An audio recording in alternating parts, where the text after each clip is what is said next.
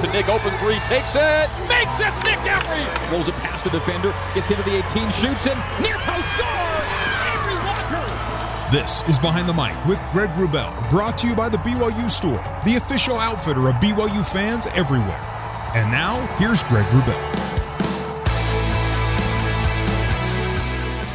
Hello and good evening once again, Cougar Nation. Welcome inside Studio 2 at the BYU Broadcasting Building on the Brigham Young University campus in Provo, Utah for another edition of Behind the Mic with Greg Wrubell, our weekly hour of Cougar conversations with BYU personalities past and present. If you are listening live, you are with us on BYU Radio, Sirius XM 143, coast to coast, and in northern Utah on 89.1 FM HD2. We are on BYURadio.org and live on the BYU Radio app as well. We are also available on demand via the Behind the Mic with Greg Wrubell podcast. However and whenever you are tuning us in, it is great to have you with us. Coming up on this evening's show, some hoops and some football with a current BYU basketball coach and a former BYU football player. As my guests tonight are Lee Cummard and Mitch Matthews. And we're going to start tonight's show on the hardwoods with a native of Mesa, Arizona, who came to BYU at the same time Dave Rose became the head coach of the BYU basketball program. And from 2005 through 2009, Lee Cummard became one of the most versatile and valuable players we've ever seen at BYU. A multiple conference champion with multiple NCAA tournament appearances. He was a conference player of the year. He is second on BYU's career consecutive games played list, fifth in consecutive games started, and 10th in games won. He ended his career at BYU top 20 in rebounds, top 15 in points, field goal percentage, and steals, top 10 in three-pointers made, assists and blocks, top 5 in three-point percentage and free throw percentage. Indeed, he is one of the best ever to play for BYU, and after leaving BYU, he continued his career overseas for many seasons. He returned to BYU to join Dave Rose's staff as a grad assistant coach and is now the most recent off-season hire, joining the staff full-time, filling the vacancy left by Heath Schroyer. Lee Cummard, welcome in Behind the Mic. Wow, you know how to make a man feel good. It's good to have you in.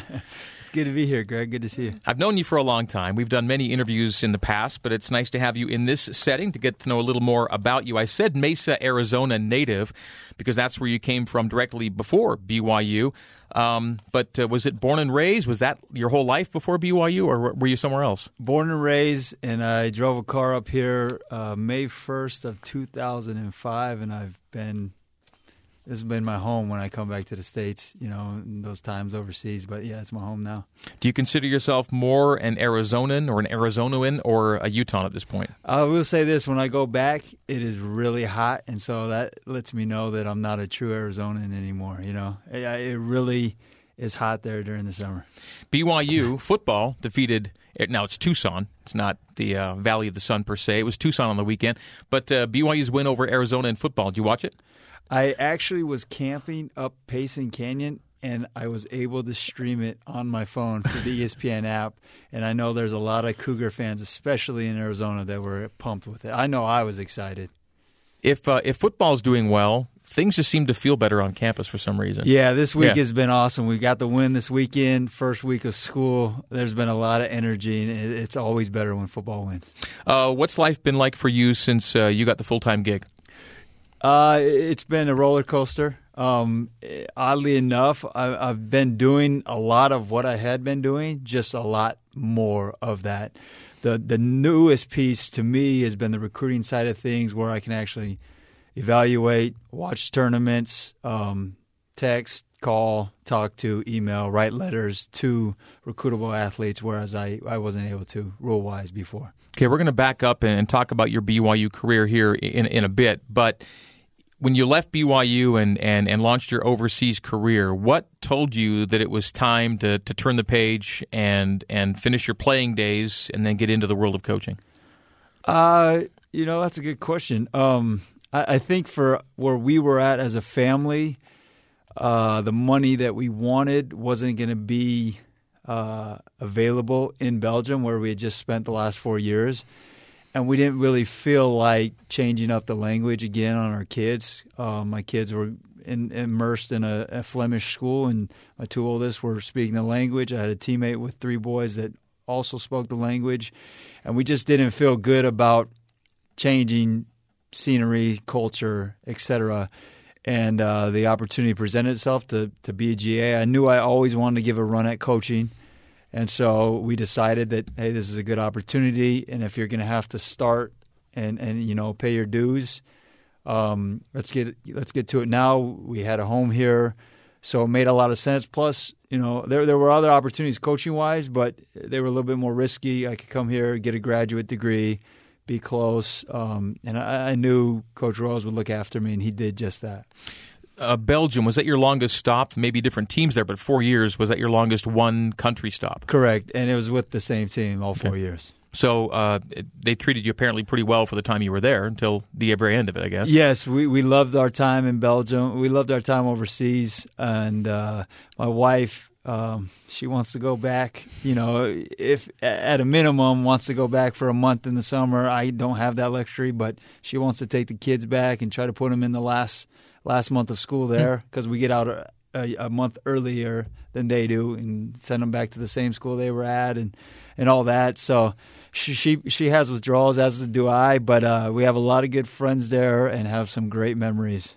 Between BYU and Belgium, where did you end up? Between leaving here and ending up in Belgium? So I went to Germany, went to Berlin, a storied club over there, Alba Berlin, and 2 months in, the coach wasn't happy with me. GM loved me, coach didn't like me, coach won out, and so they bought me out of my contract. I came back, and I played for the Utah Flash and figured out the D-League wasn't best for my game. And so we got kind of out of that and went to France for 2 seasons, or a season and a half, and then went to Japan the next year, and then Belgium the next 4. So it was mostly Europe with that 1 year in Japan. How would you compare the Japanese experience to what you had in France and Belgium, Germany? I love Japan, and if I didn't have a wife and kids, I may still be playing in Japan. It was great. They had a Costco there. So for me, food-wise, I could get what I wanted. I had good Wi-Fi, and then basketball. That's about all you need as a European pro. Once you found yourself on the overseas ladder, if you will, were you pretty content? It's not pro ball in the States, but you're making money and you're playing the game you love. Was it everything you hoped it would be? Yeah, when we got to Belgium, it just felt normal, right? We had a true ward where we would go on Sunday, and it felt like a normal Sunday, as opposed to other places. We had a ward family, and that really helped my wife and kids. Plus, our kids were at an age where they were in their routine, right? Where take them to school in the morning, pick them up afternoon. They go to basketball a couple nights a week. Dad's games, on the weekend, and it just felt like life, So we really liked it. We really fell in love with the Flemish people there. They were great, and yeah, it's good. Okay, best competitive memory of your days overseas? Oh, wow. It was the semifinals in Belgium. It was game 3. We were down. No, it was game 4. We were down 2-1. We were down 26 in the second half. Coach drew up a crappy zone that we had never practiced before. Won us the game. We actually went into 3 overtimes that game. One of the overtimes with a miraculous shot, and we went on to the finals. Went to game 5 of the finals. Got blown out by the powerhouse in the league. But that night in our home court was fantastic. One other memory is, so in the city I was in Belgium, they have Carnival, right? And in the city I was in, that's like, it's the event of the year.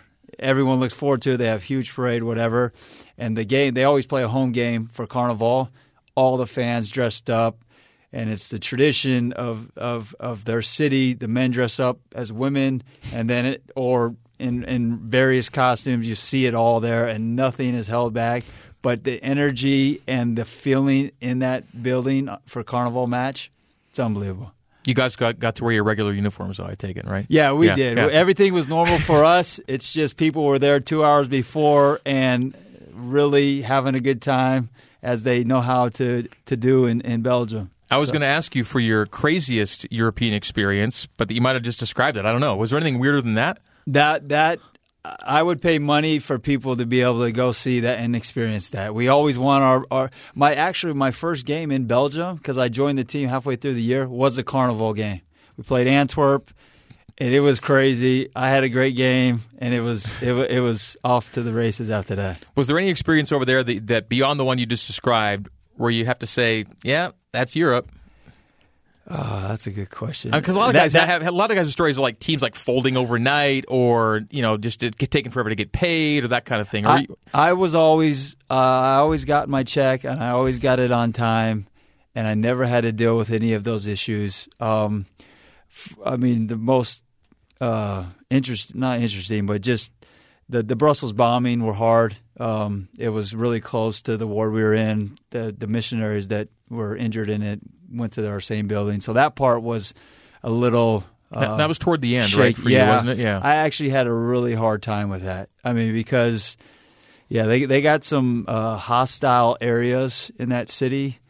Great city, and I will go back in a second, but I had a really hard time. I had sleepless nights because of it. But that was an interesting few weeks. Playing in the game the weekend after, the Paris attacks and then the Brussels bombing, it was strange. Security, we go into the downtown, and it's like a ghost town because, everybody's shut down. But you got to go to the Hard Rock when you're over there. You got to have a little American food for every once in a while. How much longer did you go after that, or was that one of the things that So that happened in March. The Brussels bombings did, and then we finished in June. And was it part of your decision? If I'm being truthful, yeah, it played a part. Yeah, you just kind of at that point realized maybe it's time to get home. It was too close to me. My wife didn't feel it the same way I did. I felt it. I had a hard time sitting in church because we're all Westerners, and I felt like we were just out in the open kind of thing. And so, we don't need to go into it, but I had a harder time than probably most people did. Well, so in your heart, it must have felt like it's time to be home. Yeah, I guess. Yeah. There was some. I felt good to be back. No, so you got back, and how quickly was it where you made contact, or had you already done so? You knew what you're coming back to in terms of getting with BYU again. Yeah, I had already. I had applied. I had been accepted. I knew when school was going to start, and I think I got back the 12th. I want to say summer workout started the 16th, or in 2 weeks after that, something like that. And I just jumped in full board. Coach Lewis was doing individuals at the time, a lot more individuals than team stuff. And I was at every one of those that summer, and just jumped in all the way. Who or what maybe most inspired you to get into coaching? I've had a lot of good coaches, and I think they would all have a part in that. I just knew that I wanted to give it a run, and I've enjoyed every ounce of it. There's not a part of it that I don't like.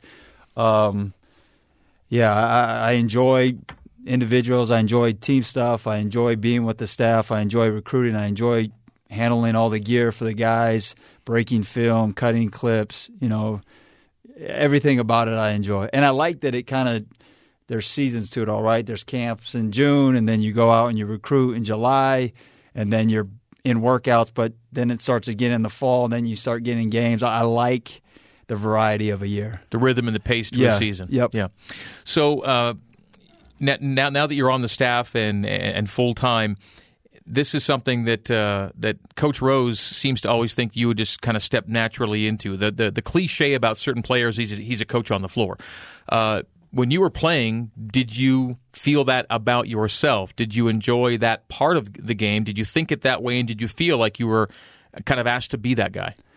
I don't think I really started to feel it till later in my pro career, and I really love the strategy behind it. I love the different philosophies, and I mean, even in my 2 years back prior to being hired, I mean, I had offensively two opposite ends of the spectrum, right? I had Coach Nashif, who wants to score 100 a night, and Coach Schroyer wants to have 30 possessions a night. And so it's been good for me, right, to see different sides to everything. I really like talking and thinking through all that different stuff. We're talking with Lee Cummard on Behind the Mic. We'll take a break. When we come back, we'll talk about his BYU days, favorite memories as a Cougar, and what's in store for the 2018-19 Cougar Hoopsters as well. They announced officially a new player on the team. We'll talk about him, too. Lee Cummard is my guest. This is Behind the Mic with Greg Wrubell. We're taking a break. You are tuned to us on BYU Radio, Sirius XM 143, 89.1 FM HD2 here in northern Utah, the BYU Radio app, and BYURadio.org. Back after this.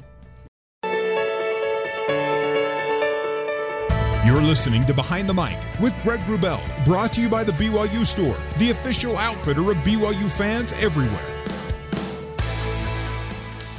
It was 5 years ago today we had the Miracle at Memorial. BYU beat Nebraska in Lincoln 33-28, and the guy who caught the Hail Mary was Mitch Matthews. And 3 years, I said 5 years, 3 years to the day. It was 2015. So 3 years ago today that play happened. Mitch is coming up at the bottom of the hour here on Behind the Mic. This is Behind the Mic with Greg Wrubell on BYU Radio. Greg Wrubell visiting with BYU basketball assistant coach and former Cougar hoopster Lee Cummard. Lee, now we'll get back to the BYU days. And your first season as a Cougar was Dave Rose's first season as the head coach.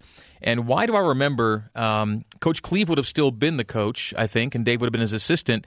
For some reason, I remember being at USC, I think. I thought BYU was playing at USC, and you were there. Does that make sense? You were in LA for some reason, and you came to see the game or were there, and there was some contact at that point. I guess that was part of the recruiting process. Had you already committed? How'd that go? Yeah, so I had already committed, and I was home, and we drove over with my dad and my brother, and I want to say my nephew came. I'm not sure. I know my dad was there because some of the guys I play with remember my dad because he had an Allen Iverson jersey on, and they never forgot that. But we were there. They lost a heartbreaker there. I think Jimmy Balderson scored 23 that night. They just pulled him out of his red shirt, and we were there that night. And you were seeing some of the guys you'd be playing with. Yeah, yep. Got to see them. Trent was redshirting, and I want to say the staff was in limbo as far as, does he come out of red shirt? Should we keep him in red shirt? But I do know Jimmy scored, I want to say 23 that night. Dave wasn't the head coach yet. No, he was not. Coach Cleveland, who I have a lot of respect for and has done a lot for me, was the coach, and he's a great guy, and I respect the heck out of Coach Cleve. Did Coach Rose have to re-recruit you once the change was made? You know, after my visit, I kind of knew, like, BYU is where I'm going to go. But when the change happened, and Coach, I want to say he was in Arizona before he had even gotten the job officially. I remember the conversation we had in our living room, and he just said, "Hey, we still want you." And so, yeah. How do you look back on that first year? It ended up being a 20-win year. And I mean, people look at Dave Rose's, record, and people who know me know that I repeat a lot of things about what's happened over the last 12, 13 years. One of them is he's never won fewer than 20 games. Okay, let's just think about that for a second. Winning, and people say, 20 isn't what it used to, but still, to never have a quote-unquote down year in 13 years, win 20 or more every year. But the first year might have been the hardest year to do it, right? They're coming off a 9-win season, I think, the year before, and BYU goes 20-9 after being picked to finish last in the league, I think, that year. How do you look back at the 05-06 season and getting to 20 and just getting to the NIT? Yeah, I mean, obviously it was a great season for BYU. Picked to finish last, won 9 games a year before, like you said. I know I had big plans and aspirations, and I want to say I had some 80-plus people at the first home game, and I think Coach only played me, I want to say 16 minutes, and I scored 3 points, and I was really disappointed. We lost. We did lose. That was Coach's first game. We lost. The next practice the next day was not fun at all. I still remember it, and we still talk about it, the guys that were on that team. But a good learning experience that first year, and it kind of, you come in with all these expectations, and when it doesn't go that way, it can kind of go two ways, right? Where it's like, hey, my coach is terrible, he doesn't know what he's doing, or hey, I'm humble, I'm coachable, I'm all in, and I'm just going to work to figure out how I can stay on the court. And that's why, for me, that next year is my favorite year at BYU. Your sophomore year. My sophomore year. I was more of a role player, defensive guy, and I just came in with the approach of I want to do whatever I can to be on the court because I knew we played fast enough and I knew we shot the ball fast enough that I would score enough, at least for a sophomore. But that team with Austin and Jimmy and Keena and Rashawn and Trent and Fernando, like all those guys, it was a great year and a lot of memories. Your first year as a freshman, you were the 7th leading scorer on that 20-win team. Next year, you're the 3rd leading scorer on that 25-win team, and now you're back in the NCAA tournament. We went to Rupp Arena and played Xavier that year. And by that point, it had been a little while since BYU had been to the dance. And so now you're back in it, and then you went to the dance each of your last 3 seasons, sophomore, junior, senior. And in your last 2 years, you led the team in scoring in both of those years. And I guess one of the most important things to you is we're talking championships now, and we're talking NCAA tournaments. Yeah. So for me, looking back on my college career, there's 2 things that I wanted to do that I didn't get done. I did never beat UNLV on their home court, and I never won an NCAA tournament game. I had 4 opportunities, or actually 6 against UNLV down there, and then 3 in the NCAA tournament. And we truthfully probably should have won that Xavier game. We were up 5 late in that game. But those are the 2 things. When I look back, that's the only thing. Other than that, nothing but great memories and goals that were achieved, and just being with the guys. It was a great time here at BYU. It was a Sean Miller Xavier team, right? It was a Sean Miller Xavier team. They had, I want to say, 8 pros on that team. Several of them are still playing. I played against a couple of them overseas, and they had a really good team. Then we had the weird back-to-back A&M experience. That was also a good experience. Both those A&M teams had a lot of professionals on it. Some of them lottery picks, and some of them, all league guys still playing in the NBA. But great teams. We had good teams, but those were really good teams. As you look back on your 4-year BYU career, and you've hit a couple of the high points already, are there games that maybe not others might immediately point to that stick with you because something they meant particularly to you?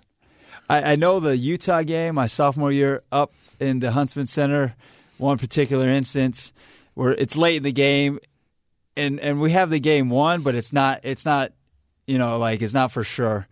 And we're shooting free throws, and I'm on the court with Jimmy Balderson, and he's like celebrating already, and I'm like, Jimmy, come on, like the game's not over, like be serious. He's like, what are you talking about? This is awesome. I'm going to love this, kind of thing. So that's one particular memory, but just some of the behind-the-scenes memories I'll cherish forever. Some of the funny things that happen in the locker room and on the road and just with the guys, it's a blast. If you were in Coach Rose's shoes and you had to say what he might say about how Lee Cummard progressed from that freshman year through his senior season, what do you think he might say about you and your development?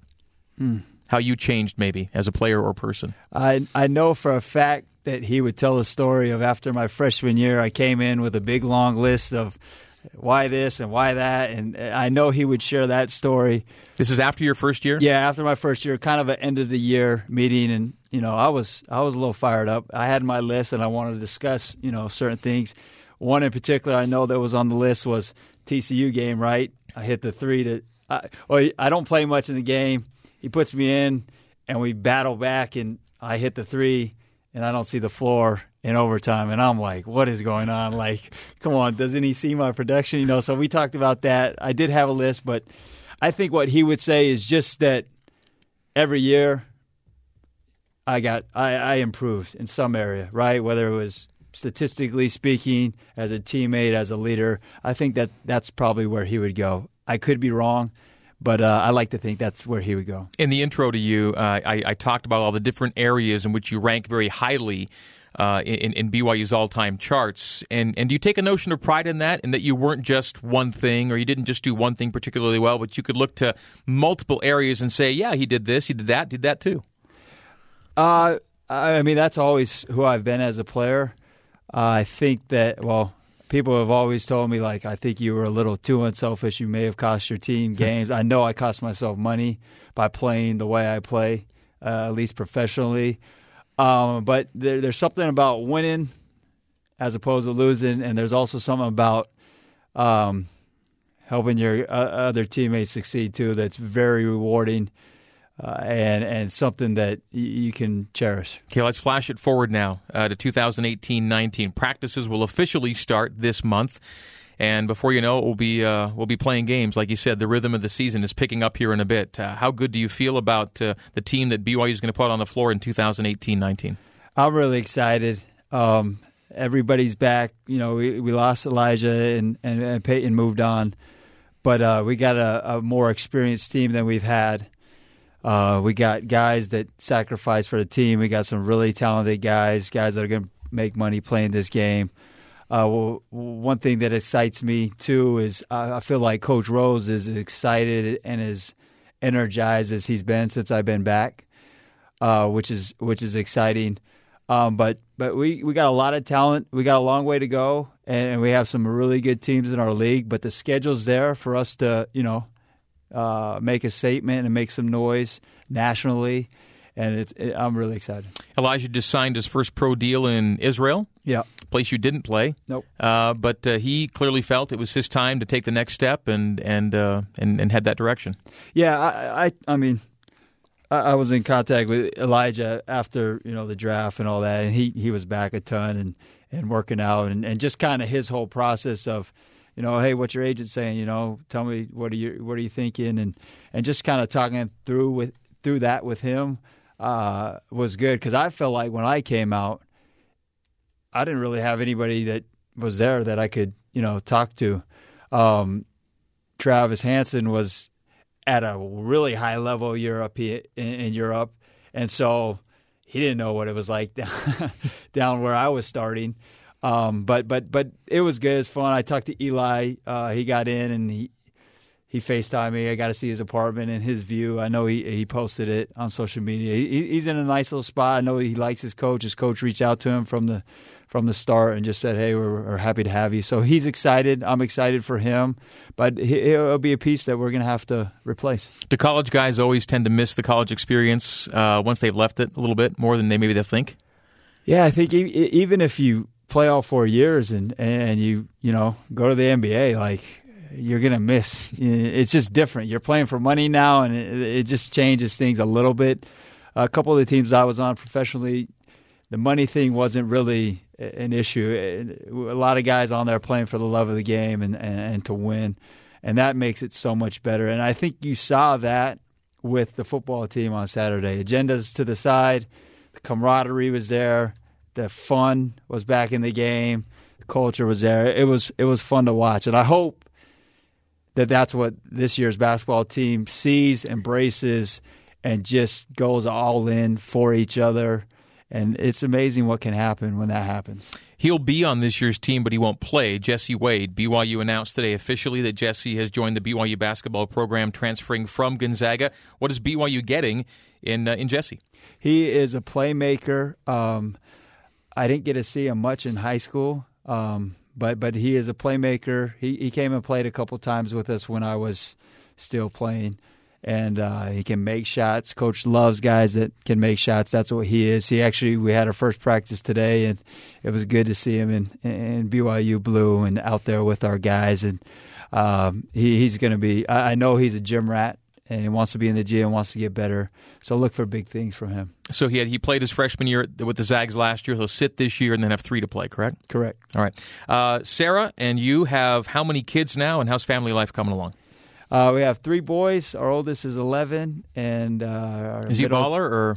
They're starting to kind of embrace the American way of sports. I love, one of my favorite things is if I'm not at home, or if I wake up late, or if I come back from the office or working out or whatever, and they have ESPN going on. That is like the best thing in the world.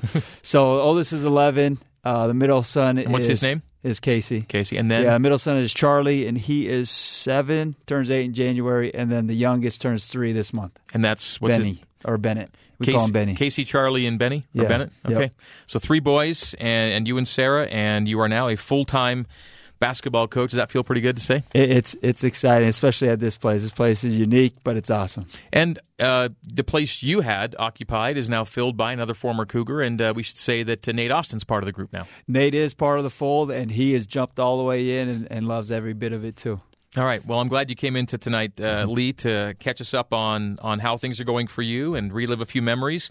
And I'm looking forward to the season. Official day of practice, I'm not sure. It's later this month, or like where everyone goes full bore. Yeah. You've got the guys a bit right now. For us, official day can start the 25th because of our November 6th start. And I think we're going to actually practice on the 27th, the first official day. All right, because you get a certain amount of days in between your first game. You backtrack from the first game. Right. All right, so later this month, practices officially start with the whole group. And then, again, before you know it, BYU basketball is on the hardwoods and on the air here on BYU Radio. Lee, thanks again. Thanks for having me, Greg. It's good to hear your voice. Yeah, it's good to be with you. That's Lee Cummard. Coming up next, Mitch Matthews, as we go from basketball to football, 3 years to the day that he caught that pass from Tanner Mangum and Lincoln to beat Nebraska. Mitch Matthews is next. This is Behind the Mic with Greg Wrubell on BYU Radio, Sirius XM 143 in northern Utah, 89.1 FM HD2 on the BYU Radio app and BYURadio.org. Back with more right after this.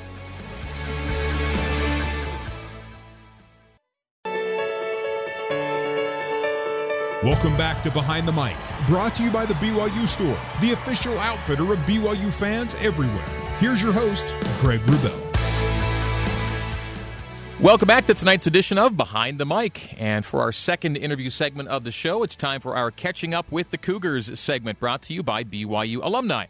BYU Alumni chapters help students in need and spread the influence of the Y around the world. Stay connected for good and find your chapter at alumni.byu.edu/chapters. Mitch Matthews was the second of two Matthews brothers to make it to BYU from Beaverton, Oregon. Following his older brother Marcus's commitment to the Cougars, Mitch had a redshirt season in Provo before a 2-year church mission, resuming his career with the start of the 2012 season. Over 4 seasons, Mitch racked up more than 2,000 receiving yards, becoming one of only 14 BYU players to hit the 2K plateau.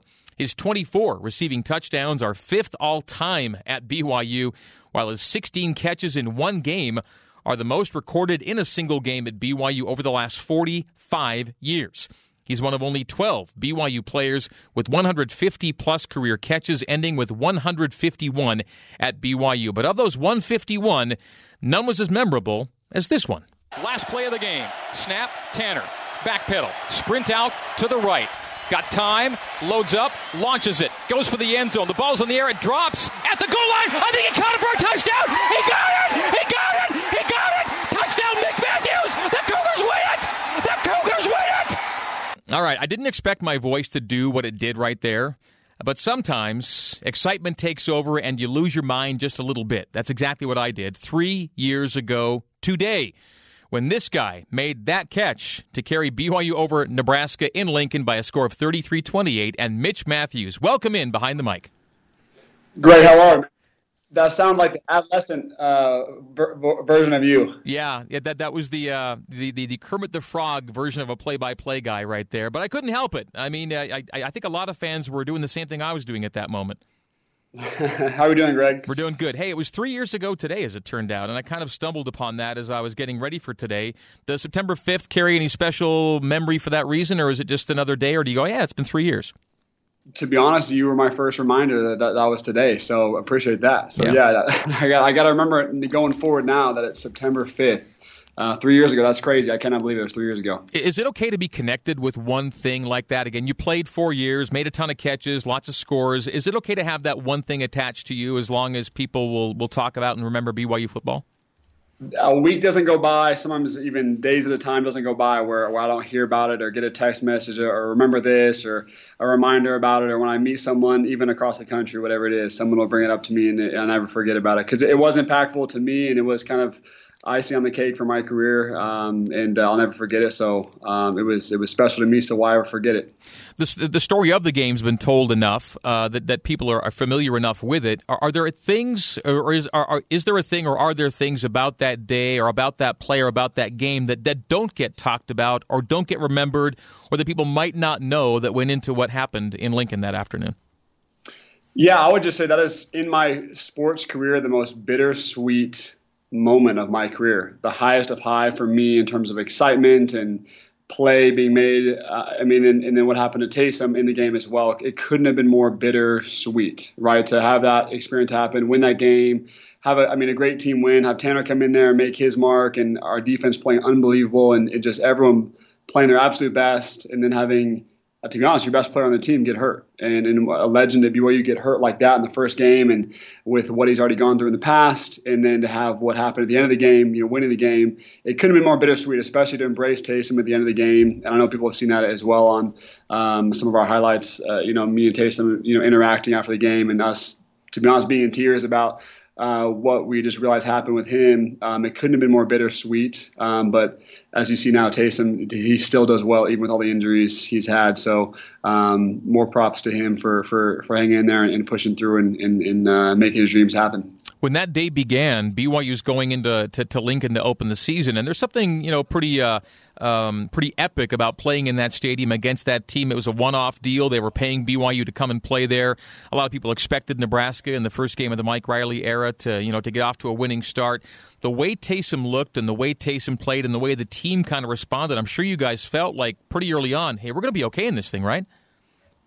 Yeah, I mean, as players, we're not naive about how that had happened. It almost seems like, when you pay a team to come play, it's almost like it's an automatic underdog label right on the forehead of your helmet, right? And so I think, guys that thought, like myself and Taysom and the other leaders of the team, just thought, that's almost that's kind of offensive, right? We want to go in there and play our best game, and I think we started out the right way. I think we got up on them early and had some struggles, as Taysom went down at first, but luckily, in BYU, there's always good quarterbacks, and Tanner came in and filled that spot up and battled through and were able to pull it out. But yeah, I think we're not naive. We knew about that, that being the case, that we were labeled as the underdog right away, but that wasn't the case in our minds whatsoever. Because of the crowd, because of the venue, because of the name on the helmets of the opposition and the way it turned out, could there have been was there a bigger game for you, or was that kind of the pinnacle for you? I know the way that ended it, of course, is completely memorable, but was that kind of it for you? Was that the one you look at?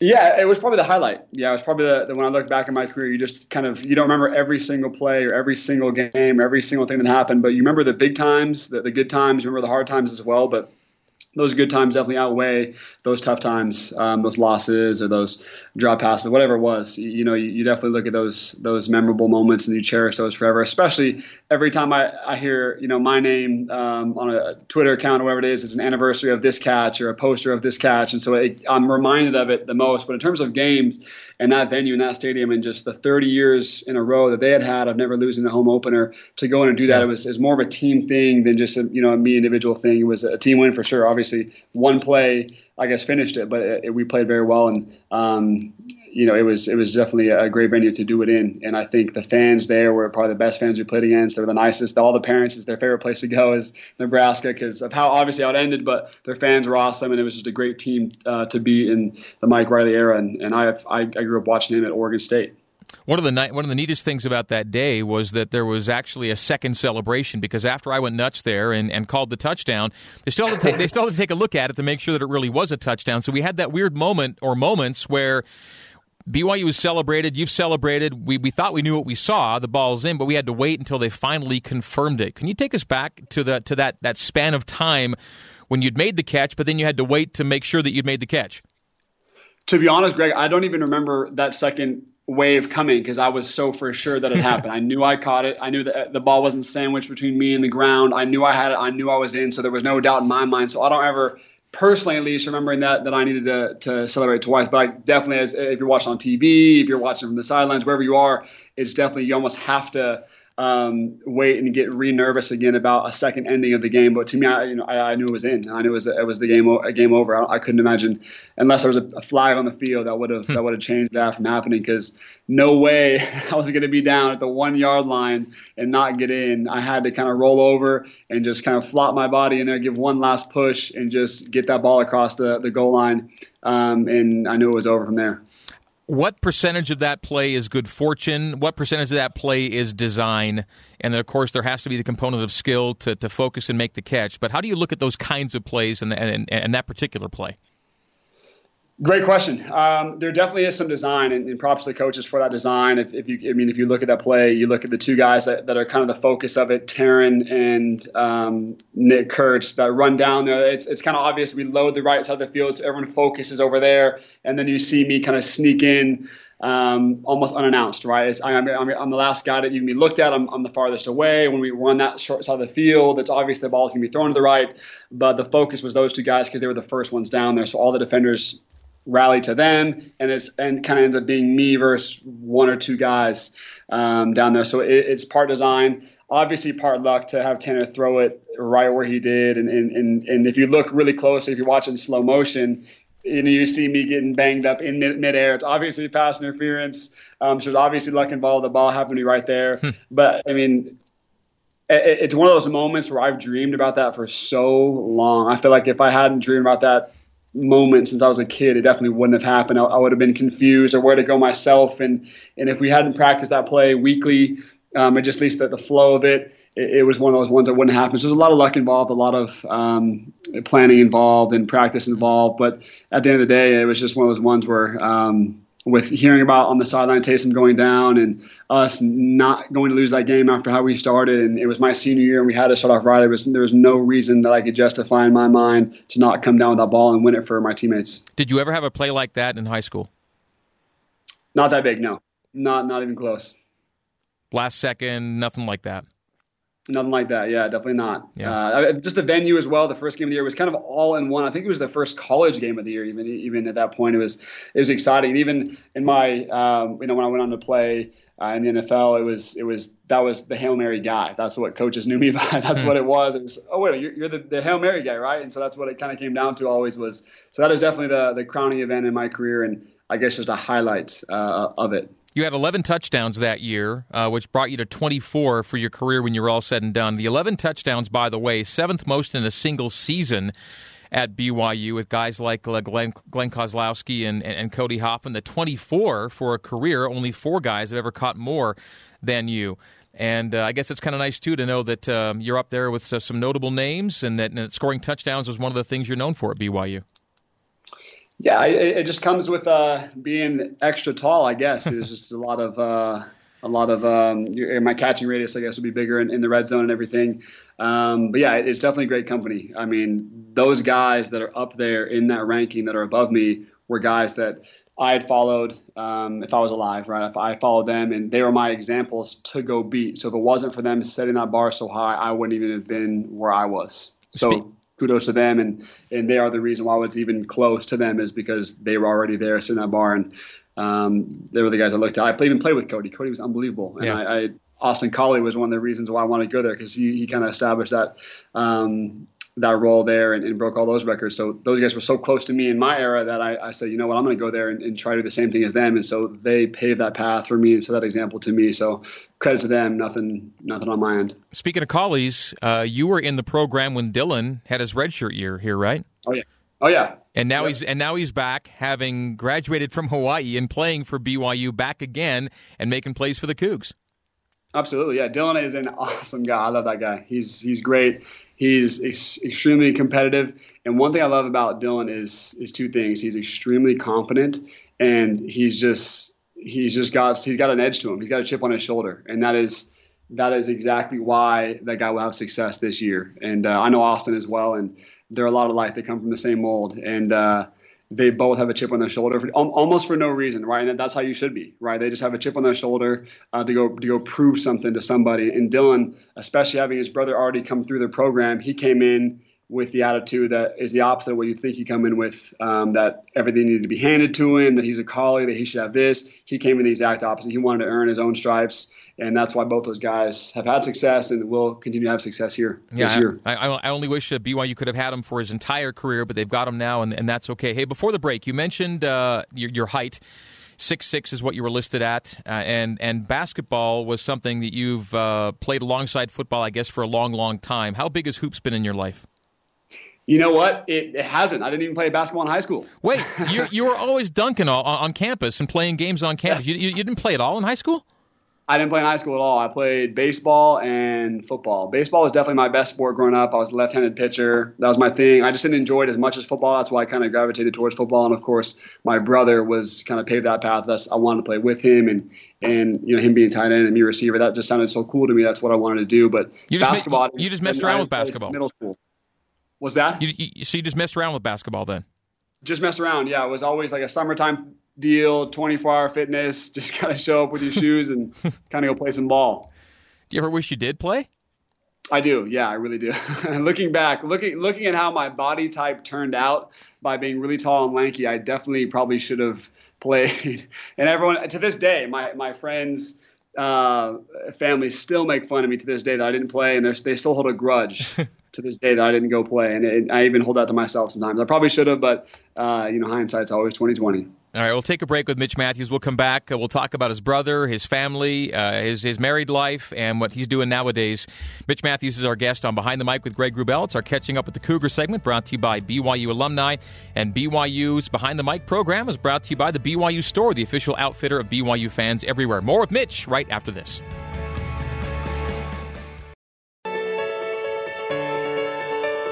Welcome back to Behind the Mic, brought to you by the BYU Store, the official outfitter of BYU fans everywhere.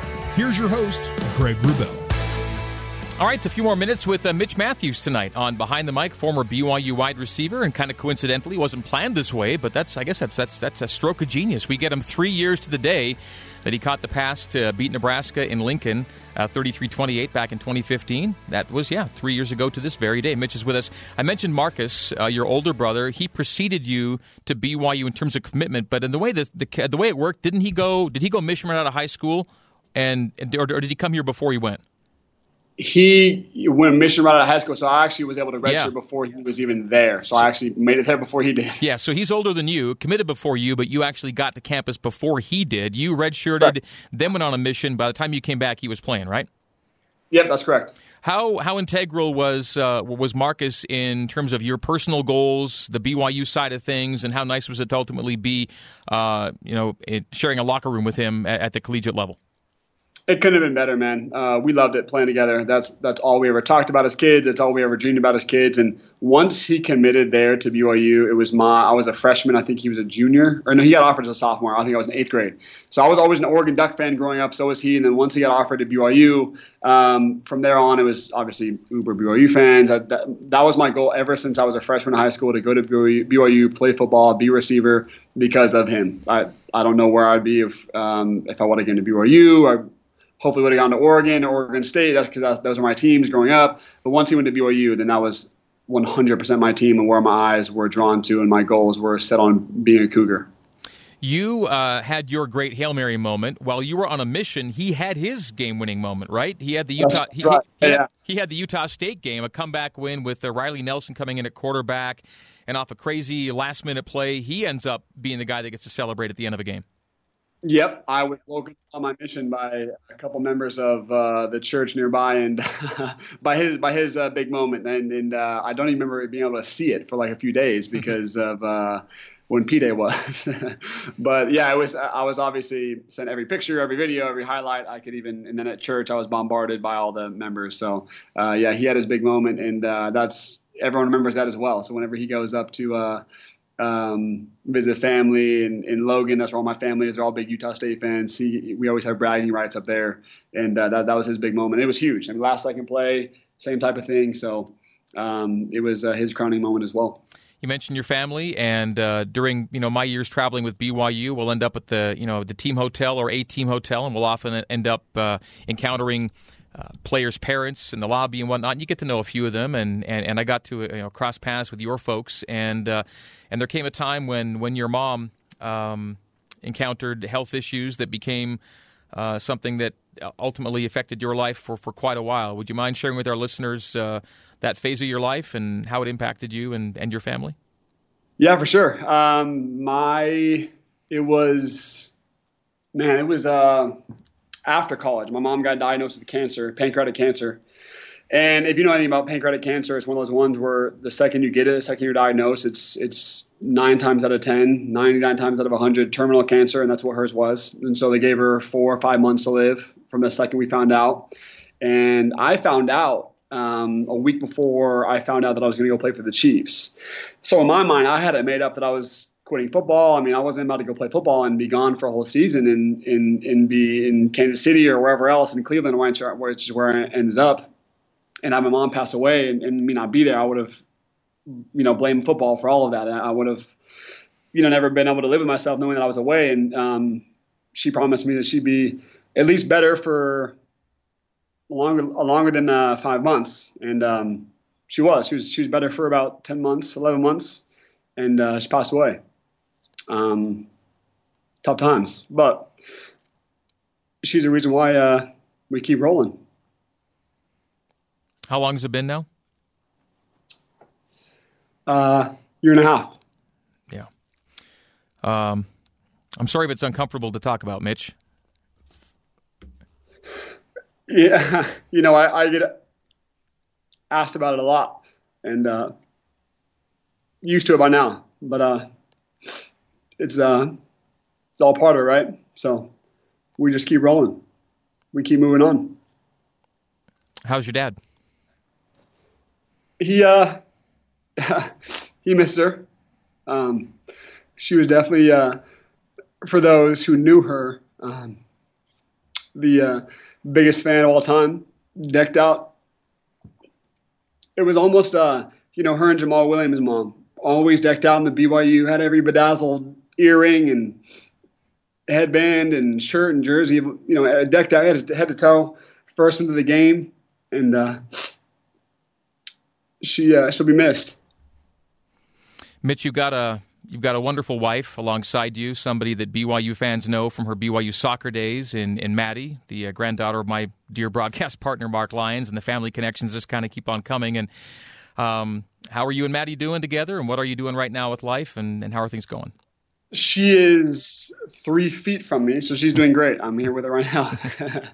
And she's doing awesome. She, better than me, her stats and everything about how she did at BYU, she was unbelievable. And first team all conference, led the team in scoring. And she has her own pretty dang cool story as well about her triumph and highs and lows at BYU and going from, honestly, on the bench to being one of the best players in the country.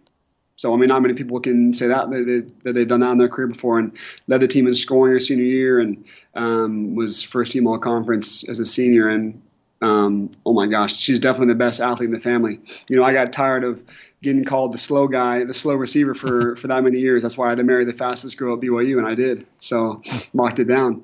And that's why she ended up running track at BYU, and she was the fastest girl at the school. So it's pretty dang cool to know that's my spouse, on top of how cool she is, obviously. Yeah, and I know you have some shared life experiences too that are tender and are part of the relationship as well. And Mitch, again, I'm sorry to have maybe brought you down a little bit. I know that your memories are warm and happy of your mom, and I know that from people who followed you on social media and otherwise how much she meant to you. And I hope it's okay that we talked about her a little bit.